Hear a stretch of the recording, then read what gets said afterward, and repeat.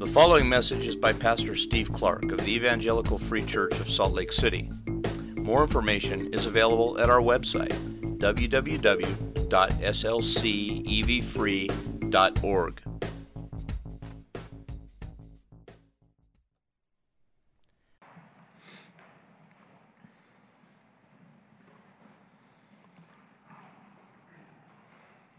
Father, we thank you for the opportunity to gather here now, together beneath your word to hear from you.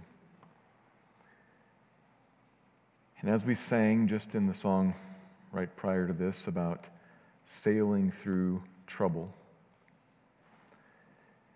I know that for many of us we can identify with that and understand it, but it's a distant understanding. It's a remembered identification.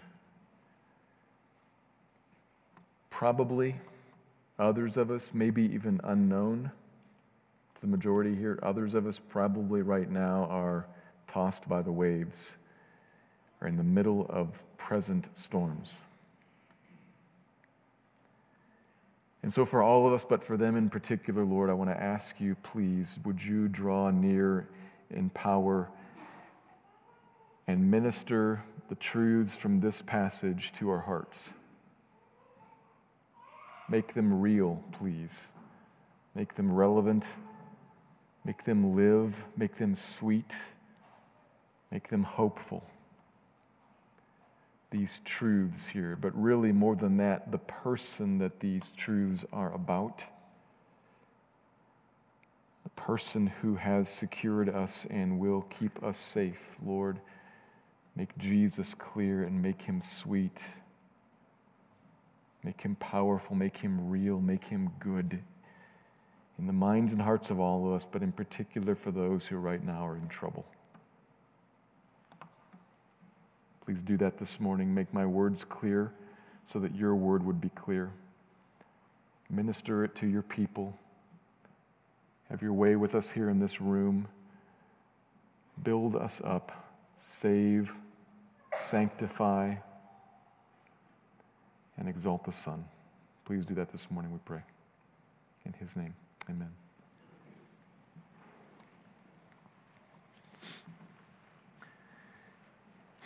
Jesus told us that in this world we will have trouble. It's the third thing you can count on: death, taxes, and trouble. Always coming our way as we travel through life. And many of these troubles that are common to all people of all ages throughout all of time, some of which then are unique to the people of God, different types of persecutions and different types of struggles.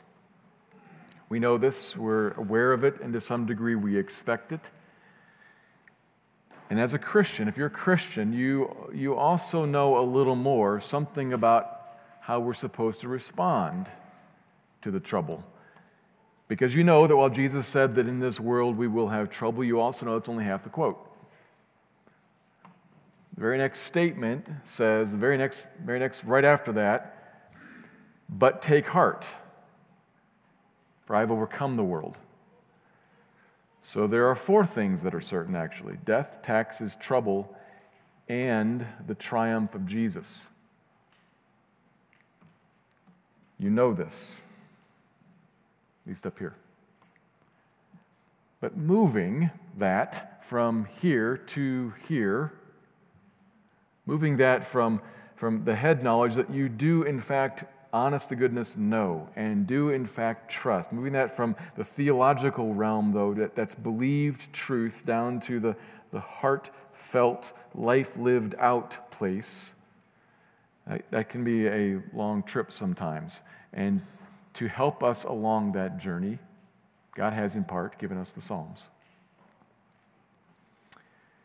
Sweet truths that are given to us in poetry and song, designed to, like all poetry does, like all songs do, to appeal to us in a different way, to kind of grab us in a way that's different than, say, narratives and stories, let alone how textbooks work. All those genres are all fine and good.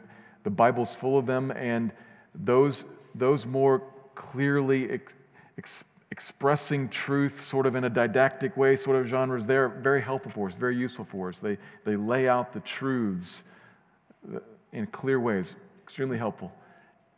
And also, so are the psalms, the songs, and the poems, because they're useful in a different way. They kind of help take this and move it to here and help us to become sweetly dependent and to commune in a joyful way with these truths and with the one the truths are about, Jesus. So towards that end, towards helping what we know up here move to what's down here, last week we began to look at the Psalms of Ascent, Numbers 120 to 134.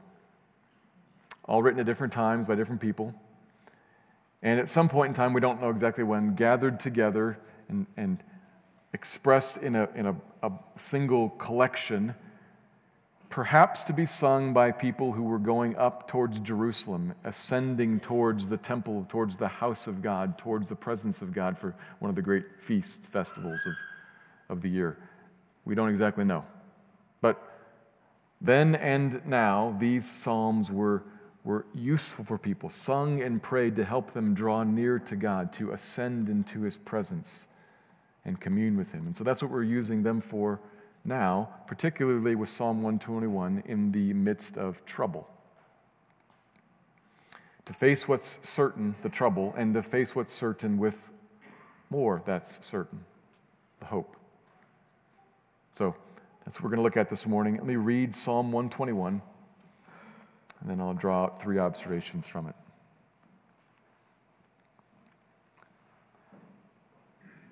I lift up my eyes to the hills. From where does my help come? My help comes from the Lord, who made heaven and earth. He will not let your foot be moved. He who keeps you will not slumber. Behold, he who keeps Israel will neither slumber nor sleep. The Lord is your keeper. The Lord is your shade on your right hand. The sun shall not strike you by day, nor the moon by night. The Lord will keep you from all evil. He will keep your life. The Lord will keep your going out and your coming in from this time forth and forevermore. Psalm 121. 3 observations. Here's the first. We need help in this world full of trouble and real danger. We need help in this world full of trouble and real danger. And as I say that, at first glance, that might appear plain as day obvious. But it's where the psalm starts, and it's where we start, because it is helpful, I think, and it will be helpful towards the end. It'll make what's here sweet if we kind of get this all on the table and be honest about it. And even be explicit and clear about it in your own personal life. Trouble and danger. It's here. You can imagine the psalmist setting here, a faithful Israelite. Perhaps he's journeying up towards Jerusalem, and he glances up and looks around. He sees the hills. He says, I lift up my eyes to the hills, verse 1, and he asks, from where does my help come?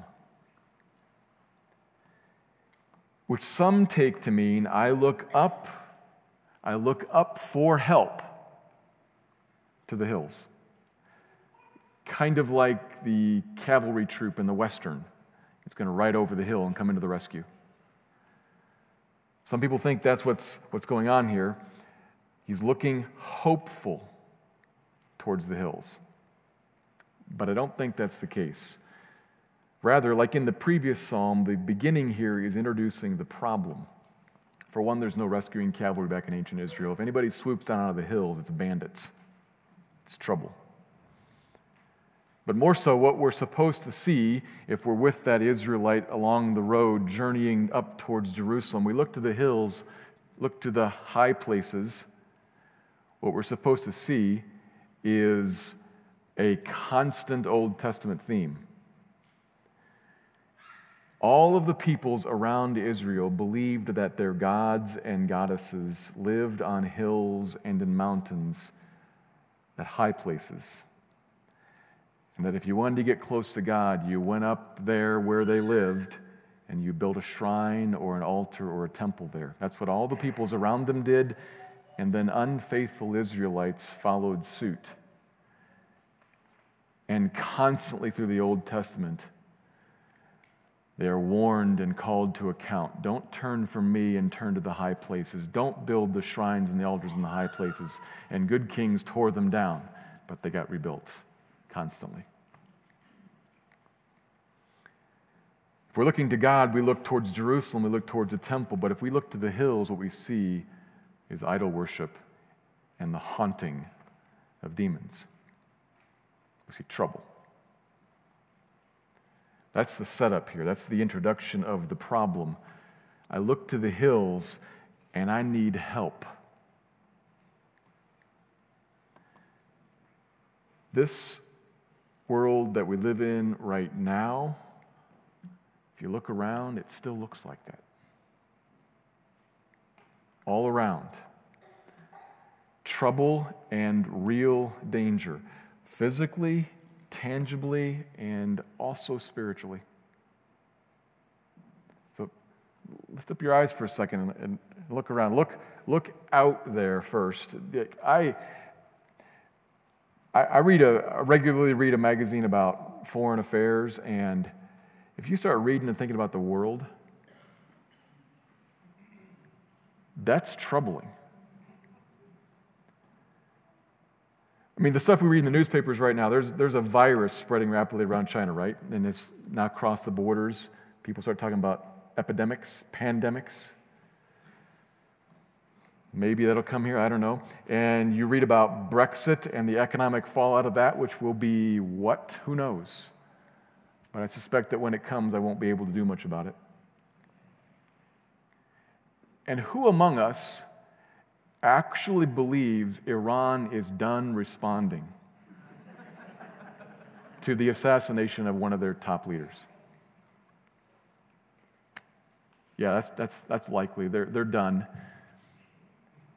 When that other shoe falls at a time that we don't expect it, it will not be pleasant. And the rise of artificial intelligence around the world, particularly in the hands of people who don't like us, is frightening, if you think about that. What it can do, what it is already doing.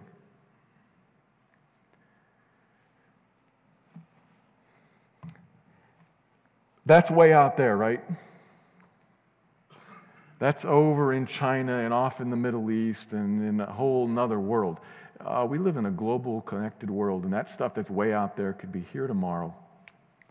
Or it'll touch people that you know who live in the other places in the world.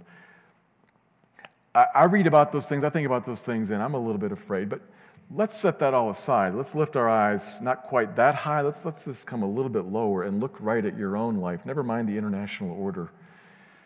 What you yourself face today in your own neighborhood and in your own house that is not just distant potential but is real. You don't have to read about it on the internet. It's right in front of your own eyes. Your own health is failing. Or that of your child is. Or that of your unborn child might be. Is that frightening? Is that a threat? Oh, for sure. For sure. Or maybe it's just a possibility as you hand over the car keys to your teenager and you say, this one's not very good at this and not very wise. Here you go. That is a common joke, right? But a real fear. This one's not very good at this and not very wise, and that car is deadly. And for some people I know, it has been deadly.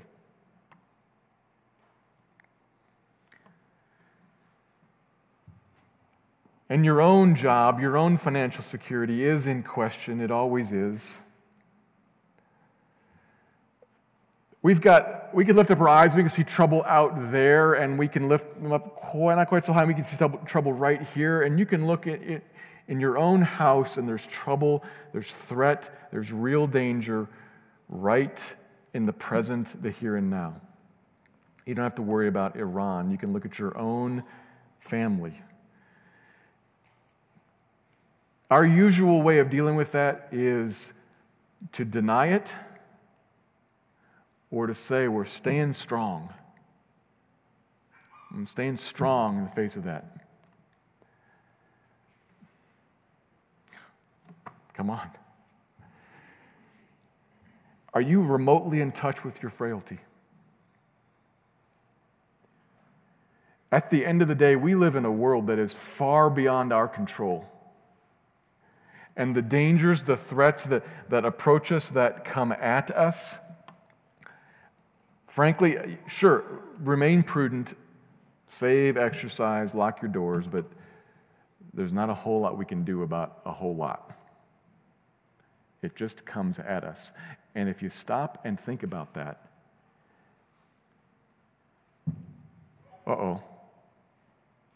it is worth stopping and thinking about that at the very beginning of this psalm and putting on the table. Now, obviously, I'm being like very general and very big categories here, that none of which may be exactly about you. But what I want to encourage you to do is get specific, pencil on paper or in your mind, mental pencil on mental paper. What exactly is it that troubles you? Where exactly are you in danger? What makes you say, I need help? I need help. I don't know. I sense that. And watch yourself then, because what we typically do right at that moment is we typically say, I'm going to double down on my own human abilities. I'm going to gather to myself resources, and we're going to phone up the Marine Corps. That'll save us. That's what Americans do. We gather together friends, money, and a military. That'll save us. Like fools trusting in horses and chariots. No, it won't. No, it won't. It helps to see, I generically know, this is kind of up here, I generically know we face trouble, we are in danger. But let's move the danger part first down here to the heart. Let's get explicit about it, because what's going to happen is then the good that's here in the psalm is going to be sweet, because it's going to matter. It's going to have a place to really land in your life if you actually say, there is my trouble and I need help.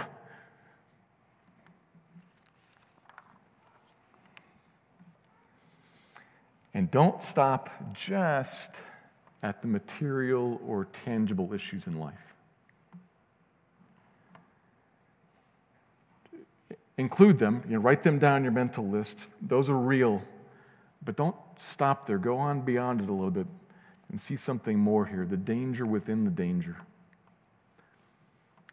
This psalm reminds us and really wants to push us in the direction of something else, something worse.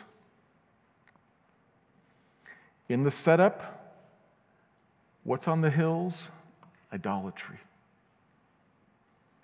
And in the conclusion, verse 7, the Lord will keep you from all evil. It's fair and necessary and right to think about specific kinds of felt, tangible, circumstantial need. God cares about that for sure. But more than that, we have to remember that your main trouble, main danger is a spiritual one, a spiritual threat. In the spiritual world all around us, all sorts of evil, not just evil things, evil and the evil one.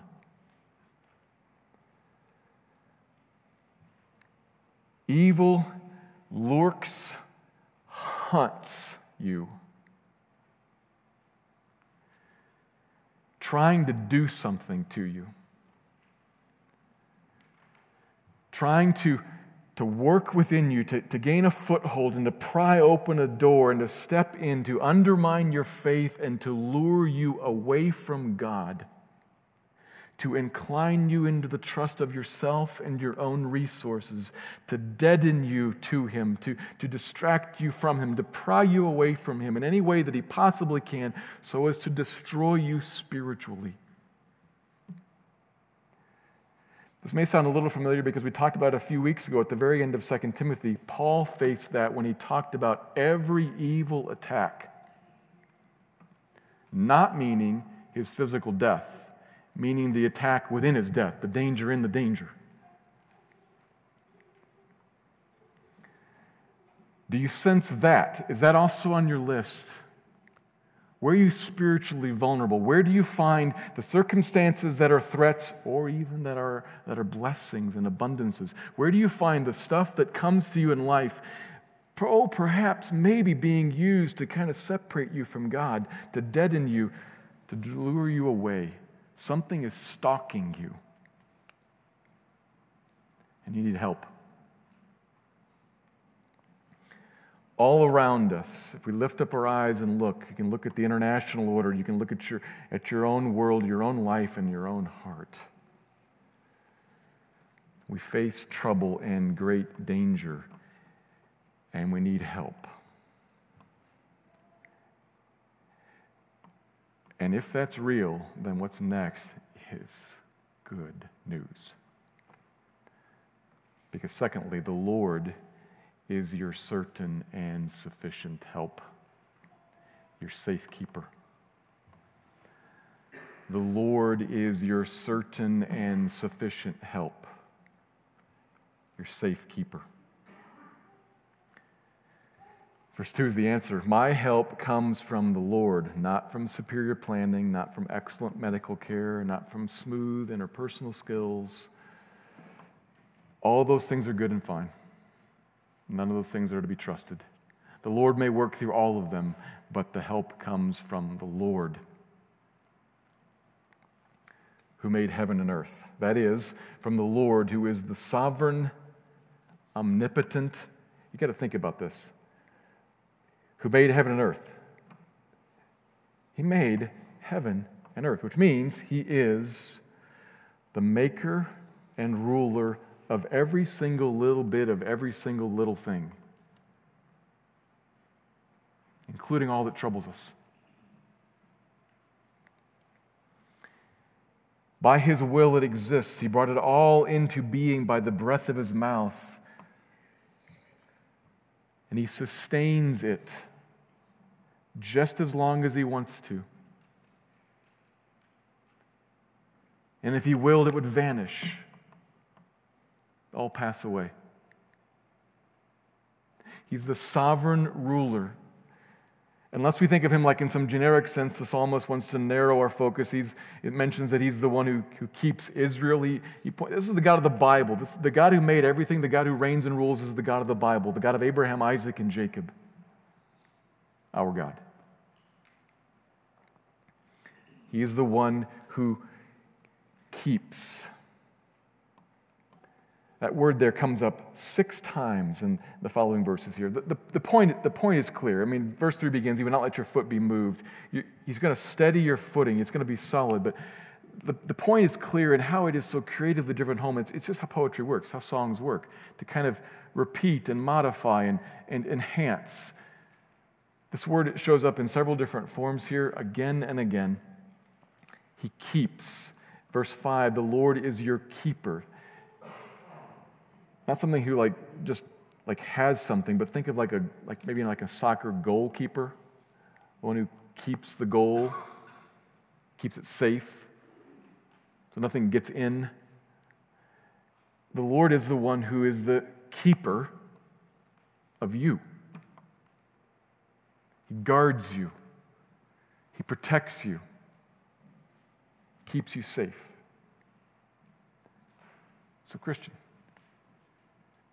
consider, let it kind of wash onto you. Consider how it is that he keeps you. He is always hyper vigilant. The Lord who keeps you is always on guard, always alert. He never slumbers nor sleeps. He never naps. He never takes time off. He's never away from his desk. He's never on another call when you call out to him in need. And he keeps you even where you are most vulnerable. He is the shade on your right hand, it says. It's a mixing of metaphors there. Shade, we clearly understand shade to be beneficial, particularly in arid climates like here or like Israel. There's a great big difference between being in the sun and being in the shade. We understand that, but the mixing of metaphors is that there's actually a military image here. The shade on your right hand. In the day when soldiers held their shield in their left and the sword in the right's the open, vulnerable side. You're uncovered there. So right there at your exposed spot, at the point of danger, he's your right-hand shade, so you can't be struck. Not by the sun during the day, nor by the moon at night. Verse 6, which may seem a little bit odd at first. Sun we understand, but moon striking you? Well, think about this for a second. The psalmist is picking up a very common fear, a reality from the spiritual realm, to underline the scope of God's safekeeping. Bad things live in the darkness. I'm not talking about thieves and robbers. Supernatural, spiritual, bad things live in the darkness and come alive. That has always been known. It is known right now. Halloween Eve and full moons are not just kids' playthings.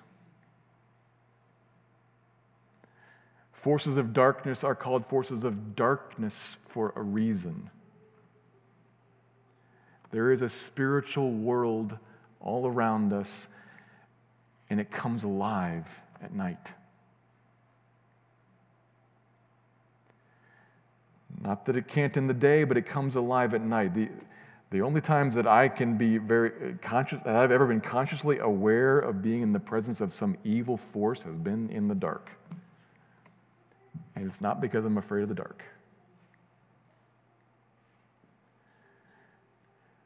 The psalm is, without going into details, is just touching on something that those readers, and now perhaps we, would instinctively feel. The full point here is that the keeper is a shield so that you can't be struck, not by the dangers of the day or by the dark dangers of the night, by the natural and by the supernatural, by human and very obviously understandable attacks, and by those that are harder to feel and a little spookier. Night and day, 24/7, he's your keeper. And he will keep you from all evil. He will. He will guard and protect comprehensively. Verses 7 and 8. You're going out and you're coming in. All through the days of your life, one after another, you get up in the morning, you make your breakfast, and you head out into your day. You go to the workplace, the classroom, the restaurant, and the grocery store, and the mall. And then you come home to your living room and dining room table and your sofa and bed. Rinse and repeat. You go out and you come in. You go out and you come in. Day after day after day. And tomorrow and the next year, and on into forever, and then after death, on into forever and ever. You go out and you come in, omnipotently kept, safe behind an impenetrable shield that covers over all of your weak and most vulnerable spots, that faces the deepest and darkest dangers, and is held up by an omnipotent one who never sleeps. You are kept.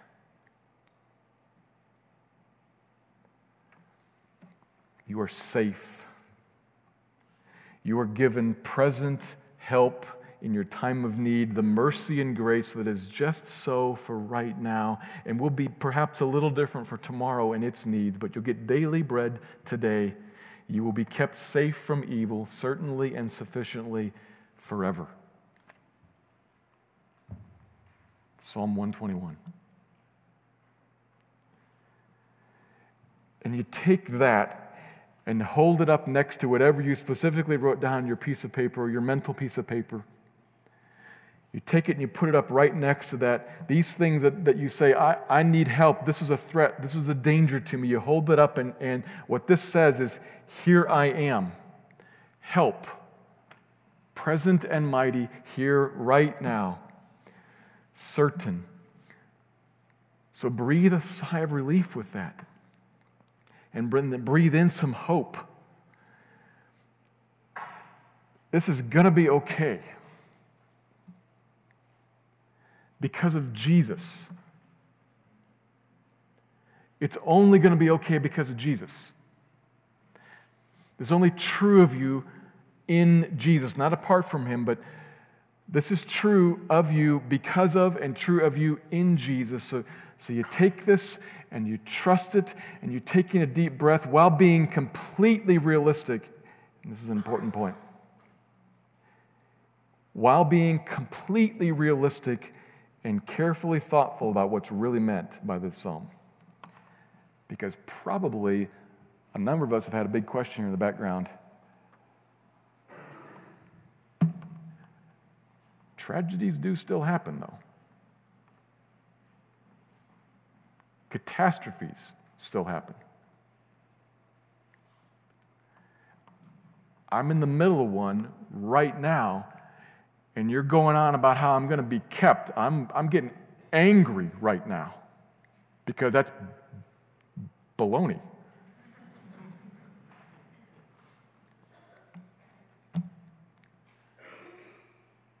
We've got to be completely realistic about this. We lay out our troubles, Psalm 121, and now let's think really carefully about that. Because we have to. We've lived too much of life to know that trouble doesn't happen. That the worst thing, like Job said, that which I fear has come upon me. After he heard about the death of his children and the collapse of his business and finances, that happened to the most righteous man on the earth. And it happens to us. And he said that through tears. And if we say this through tears, or if you sit here just barely choking back the tears, this all may seem completely hollow, like a facade. Or worse, a deception. God lied, misled, shouldn't be trusted, maybe isn't even real. Because look, yes, I feared this, and yes, He said He would deliver me, and it happened anyway. She died. They came.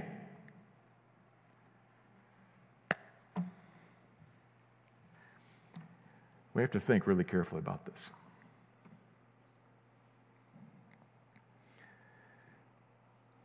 The Lord will keep you from all evil.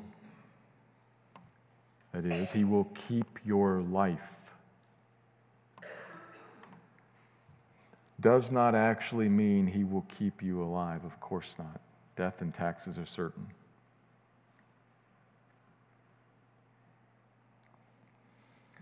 He will keep your life.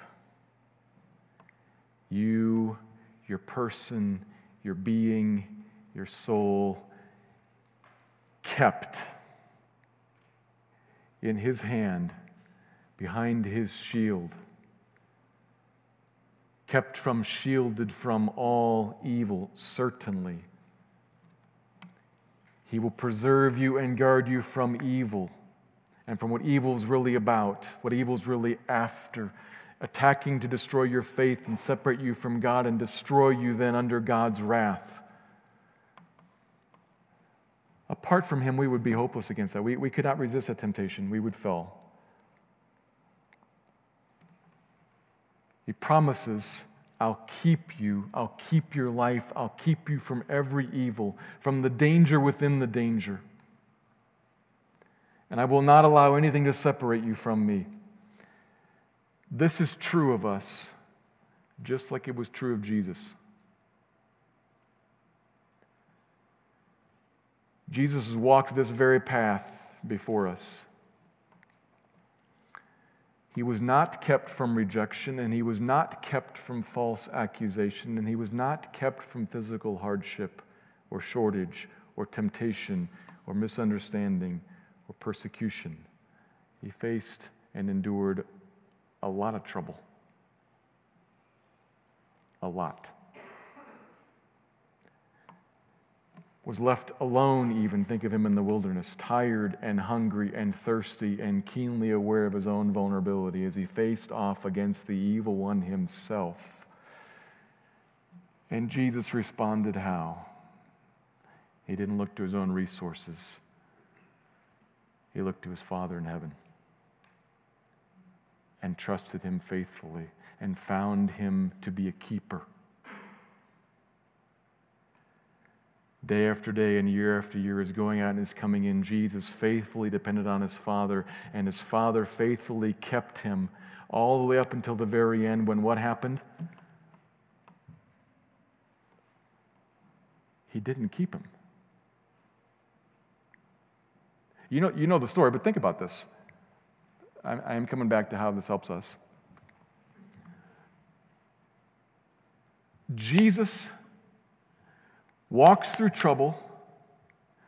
Jesus is faithfully kept near the Father, in the hand of the Father, in close fellowship with the Father, faithfully all the way up until the very end, when the Father hangs up the phone and walks out of the room and withdraws the shield, and the evil blow strikes him.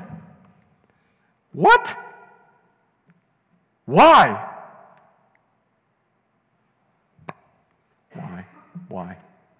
Why? So that this psalm would be true for you. So that this psalm will be true for you. So that the evil blow that struck him will never strike you. The Father's wrath will never fall on you. And all that the Father now has towards you is not a grimace, not a frown, not a stern face, but the Father has for you a face of love and an inclination to do you good, which means that you can take to him all of the physical, circumstantial issues, and you can say, Lord, here, I need help. Please deal with this. And you can trust him to deal with it wisely, to do you good. Which may mean the thing that you fear happens. It may. But it means that behind that is a Father with a smiling face who has, in his great wisdom and in his omnipotent power, has total control over the whole situation to work all of that, everything for your good, you who love him and are called according to his purposes. And you can know then, because this is the Father who reigns over all this, and I put all this into his hands, in Christ then, nothing can separate me from his love that is mine. I am beloved. I am cared for. He may, like I fear, he may decide that what's good is actually that this befall me. That will hurt. That will hurt. It will. We will sorrow. We will.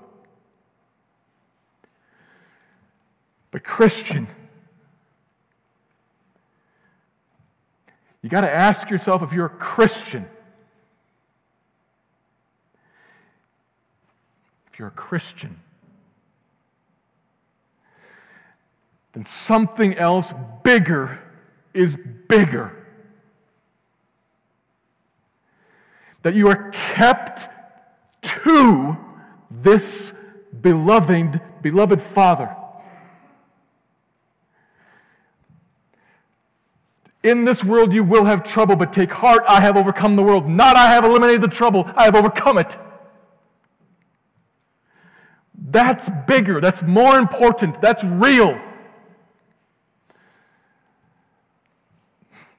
The truth of Jesus, the fact that Jesus walked through this psalm, the fact that Jesus was abandoned to evil, and then, of course, we know redeemed from it to show that he is the one approved, and in him comes redemption. You know that. That's the whole story.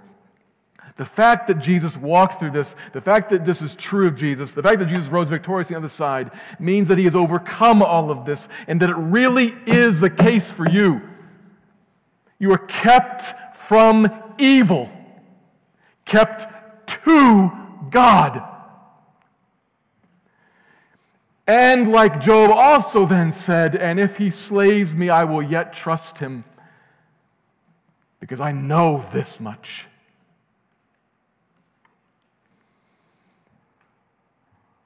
To be kept to God is to be kept to life, and is to provide a spot where really and truly and honestly I can rejoice even while sorrowing. And why does the sorrow come? Why does it come in that degree, in that moment, to that extent? I don't know. I'm not God. I can't say. I'm not going to try. I got some theories, but they're not worth elaborating on. The point is, when I don't have any theories and it doesn't make any sense whatsoever, the truth of the psalm is, oh yes, thankfully, I have opened up to me an avenue of prayer and I can ask, and God, like any good parent, is in fact inclined to give good things. But God, unlike any parent, is so sovereign and so masterful that he can steer everything for good. And he does. He does. For you, in your life. Is that good news? Or do you find yourself still saying, but the thing I really wanted, you didn't give me? Are you a Christian? Are you a Christian? Are you a Christian? The thing you really wanted, he did give you. He gave you Christ. He gave you himself.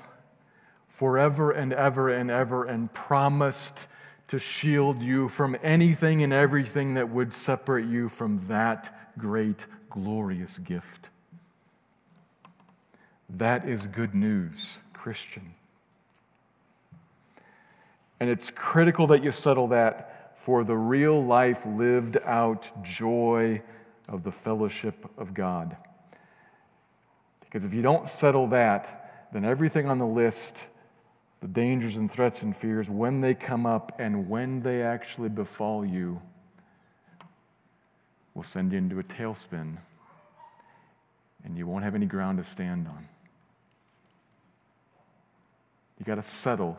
Is the good news that I have Christ and will never be separated from him, will be kept. God indeed will keep in many other ways, thankfully. But this is the core of it. Safe from all evil. He will keep your life. He will keep your going out and your coming in from this time forth and forevermore. That is good news. And the last point, which is short. Preach this truth to yourself within the church community. Preach this truth to yourself within the church community. This is a small but a helpful point in the journey from here to here.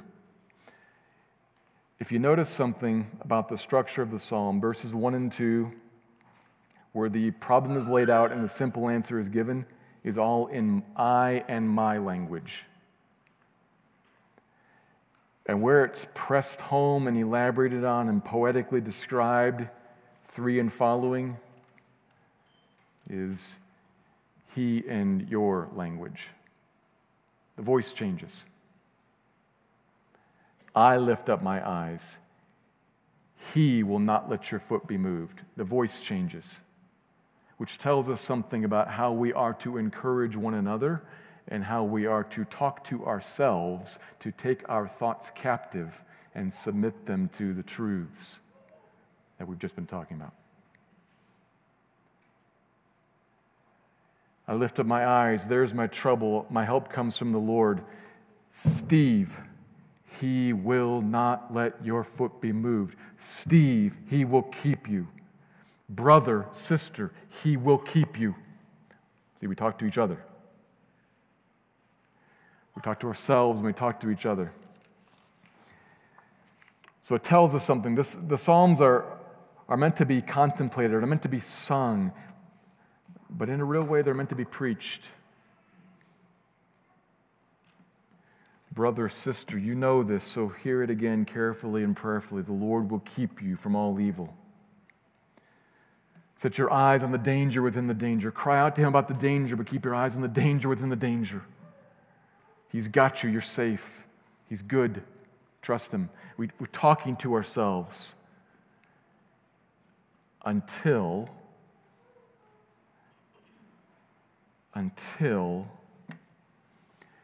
not just my mind knows it, but until my heart feels it. And my heart rests in it. And my heart can say, I am the servant of the Lord. Do with me as you see right, good, loving, and keeping Father. Through tears even, amidst sorrow, to rest and rejoice.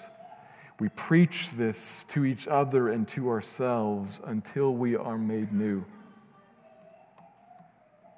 Because we know that God has us and we are safe. Let me pray.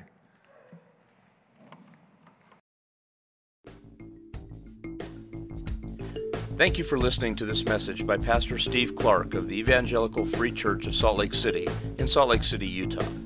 Feel free to make copies of this message to give to others, but please do not charge for these copies or alter the content in any way without permission. We invite you to visit our website at www.slcevfree.org or call us directly at area code 801-943-0091. Our mailing address is Evangelical Free Church of Salt Lake City, 6515 South Lion Lane, Salt Lake City, Utah, 84121.